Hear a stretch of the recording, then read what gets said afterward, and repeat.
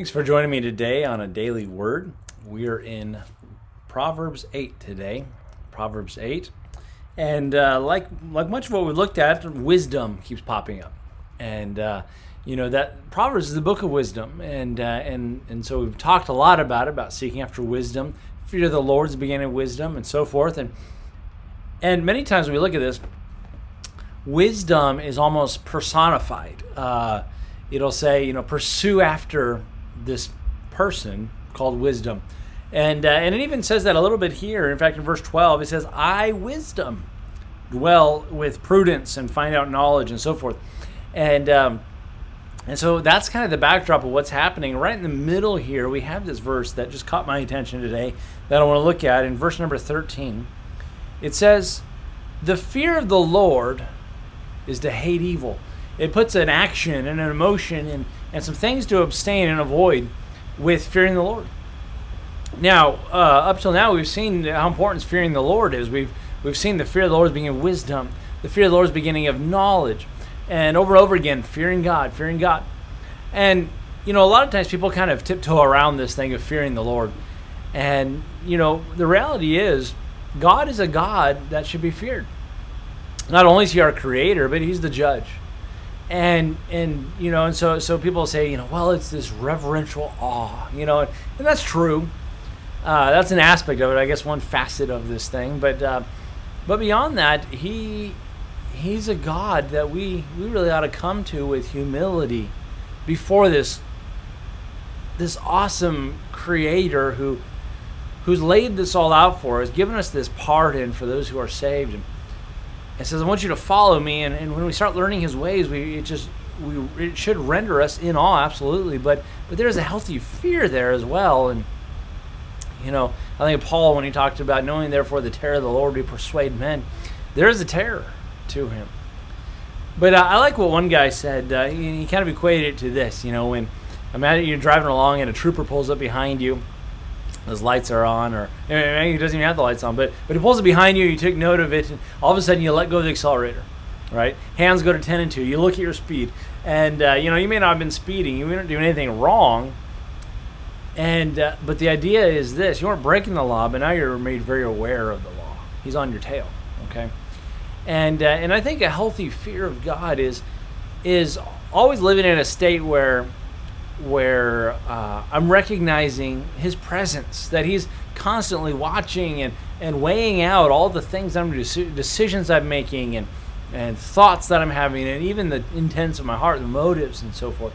And so we have the fear of the Lord, but now he gives us something which doesn't show up much, but he gives us some very tangible things. All right, you want to fear God?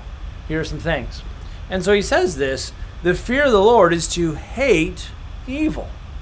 Now, we're always told, now don't hate, but here he says something very pointed: hate evil. The reality is, if you're going to be a follower of his, you got to love the things that God loves and hate the things that God hates. And here he says hate evil. And then it's followed by a colon. And he's going to list some things that fall into this category of evil. It says pride. Now that's interesting. That's one on God's list of the things he hates in another place. These 6 things that the Lord hates, 7 are abomination. A proud look. He hates pride. And boy, we all fight pride, but pride stinks to high heaven. People don't like pride. And God doesn't like pride. He resists the proud, but gives grace to the humble. And in other words, God is actively pushing away proud people. Pride. You can't even get saved without first humbling yourself. That's the first step. And we're saved by grace. And so if he resists pride, he gives grace to the humble, we must come to this realization that that's the fear of the Lord thing. He's God. And I have to stand before him. I'm answerable to him. So he says this: fear of the Lord is to hate evil, pride, arrogancy, and near kin to evil, pride. This arrogancy and boy, I don't know if you've ever been around arrogant people, but it's like, again, that's repulsive. People don't like that. God doesn't like that. I like what Paul says to the church at Corinth. He said, by the grace of God, I am what I am. The reality is, anything good that I've accomplished, anything good in me, folks, it's the grace of God. There's no room for arrogance. There's no room for pride.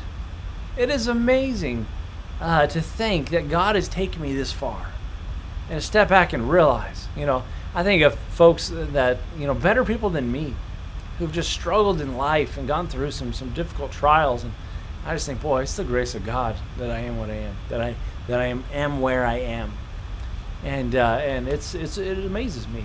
Hey, don't fall into that trap of pride, of arrogancy. Humble yourself in the sight of the Lord. So these are all outflows of those that hate evil. If you're going to fear God and hate evil, don't be proud. Don't be arrogant. He goes on. And the evil way. The evil way. You say, what's the evil way? The Bible talks a lot about the way of a righteous, the way of a fool.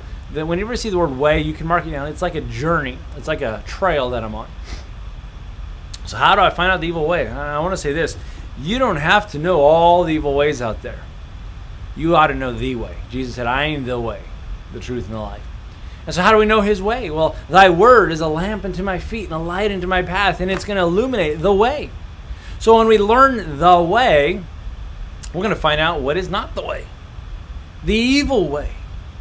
Ungodliness. It's just simply not God's way. And there are a lot of things that we as believers have allowed into our lives that, quite frankly, are not his way.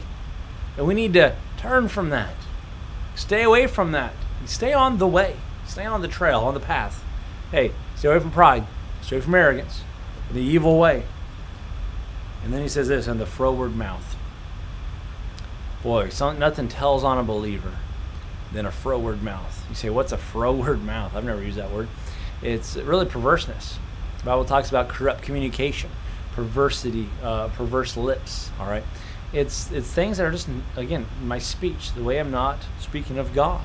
I'm not edifying. I'm not building up. Rather, I'm tearing down. And the Bible talks about in James with the tongue, we bless God, and with the same tongue curse we men.